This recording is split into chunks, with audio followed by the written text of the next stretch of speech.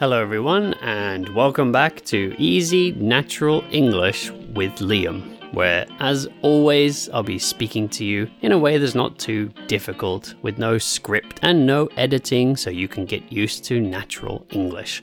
And today, the topic is going to be martial arts, basically fighting styles.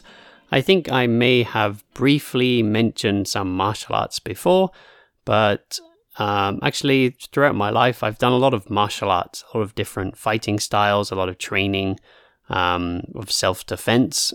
So I thought today I'd talk a bit about that. So my martial arts journey started when I was only about, I think I was 10, 11 years old. I wasn't very old. And my dad took me to a judo class. So judo is a Japanese martial art. It's also an Olympic event. It's the martial art where people wear kind of white clothing and throw each other around. So you grab your opponent and you throw them on the ground. So that is judo. And my dad did judo for a long time. And he also did kendo, which is Japanese sword fighting. And then after that, he started doing more like Chinese kung fu, particularly a kung fu called Wing Chun. But as a child, it's probably not very good for your for your fists, like for your wrists and hands, to be punching things, which they do a lot in many martial arts.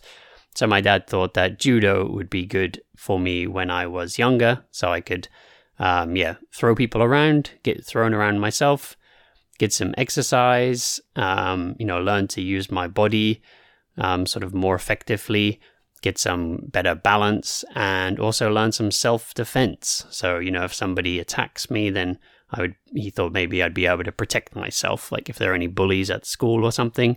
And actually it was true, it worked. I remember when I was in middle school, which is the school we have between first school and high school. I remember a guy tried to grab me and I used my judo skills and threw him on the ground quite easily. It was quite useful. And judo was really great, good exercise. I really enjoyed those classes when I was younger.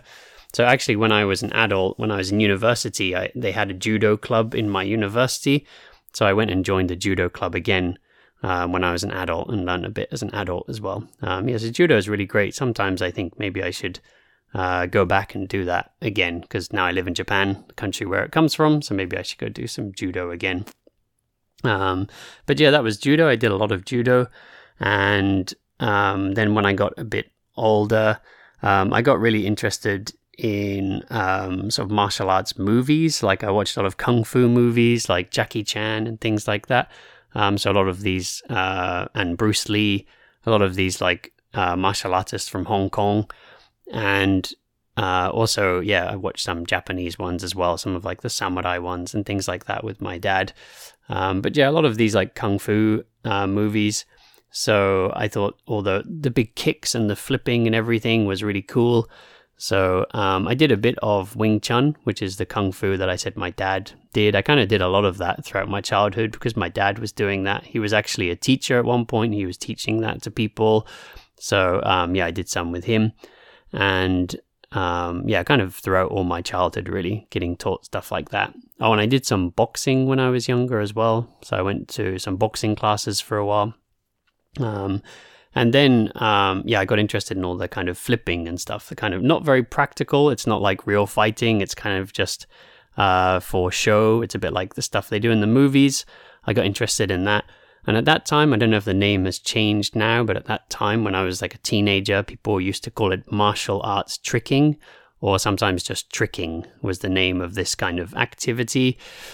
And it involved like jumping in the air, doing backflips, doing big flying kicks and twists and things in the air. So I got kind of interested in that, and I did a lot of that for a while, which, like I said, is not really a practical fighting method. It's kind of just jumping around, doing flips and things. And then my interest in that kind of led me to get into a Brazilian dance fight style. Sometimes people say it's a martial art. Some people say you shouldn't call it a martial art because it's more like dancing. but it's called capoeira, which is, from Brazil. Is made by the slaves in Brazil, actually, is the origin of this. It comes from the African slaves in Brazil. They kind of mix some of their traditional cultures from, because a lot of African slaves were all mixed together from many different countries and cultures, and all those cultures mixing together and then adding a bit of Brazilian music influence created this thing called capoeira, which is this, kind of dance fighting style. Some people say that they invented this style because they weren't allowed to practice fighting because they were slaves. The slave owners didn't want them to learn how to fight, so they disguised the fighting as dancing. So that is one theory, but some people say that theory doesn't make sense. That cannot be possible because they were slaves, and it's true that they weren't allowed to practice fighting, but it's also true that more than likely they probably were not allowed to practice dancing either. They were slaves. They weren't really allowed to do anything. So that theory is possibly not true. But I think some people like the sound of that story, so they tell that story. But in reality, people say it's just if you look at some kind of different African dances, particularly from the areas in Africa where the slaves in capoeira came from, where those slaves came from, they have some kind of traditions that are quite similar to capoeira, which kind of changed and evolved into capoeira. So I did that for a long time. I did that when I was living in the UK. And then later, when I was living in Australia, I found out that I was just by chance living very close to a capoeira school. So before I'd done the classes, like a lot of these kind of martial arts classes, they're normally in some kind of center where the teacher just like borrows the center for like 1 hour or something. But the capoeira school that I lived next to in Australia was doing classes like every day. So I used to go every day for about a year. I was going, I think, 4 or 5 times a week to do this capoeira training. So that good. At that point, I got pretty good at it, actually. But then I stopped doing it after that. I think for me, because I've lived in lots of different countries, so I'm always kind of changing my hobbies a bit depending on what's available around me. So like if I live close to a basketball court, I'll play a lot of basketball, but if there's not one nearby, then I might get interested in something else. So yeah, at that point there was a capoeira school, so I went there all the time. And then I've done a lot of Muay Thai, like Thai boxing as well. So when I was in the UK, I did some Thai boxing. When I was in New Zealand, I did some Thai boxing. When I was in Australia too, I did a bit of Thai boxing. So just whenever there was like a Thai boxing class available. Oh, of course, how can I forget Vietnam? When I lived in Vietnam, I did Thai boxing every week for a long time when I lived there as well. I did that a couple of times a week because there was a good Thai boxing school close to where I lived. So yeah, I've done a lot of Thai boxing as well, which unlike regular boxing, it also involves kicking and kneeing and elbowing and also grappling, like kind of grabbing each other a bit more than regular boxing. And I've done a little bit of jiu-jitsu as well. I don't know why we say jiu-jitsu in English, because in Japanese it's actually jujutsu, but somehow we changed jujutsu to jiu-jitsu in English. So yeah, I did jiu-jitsu for a while as well, which is kind of similar to judo, but it has a bit more focus on like ground grappling as well.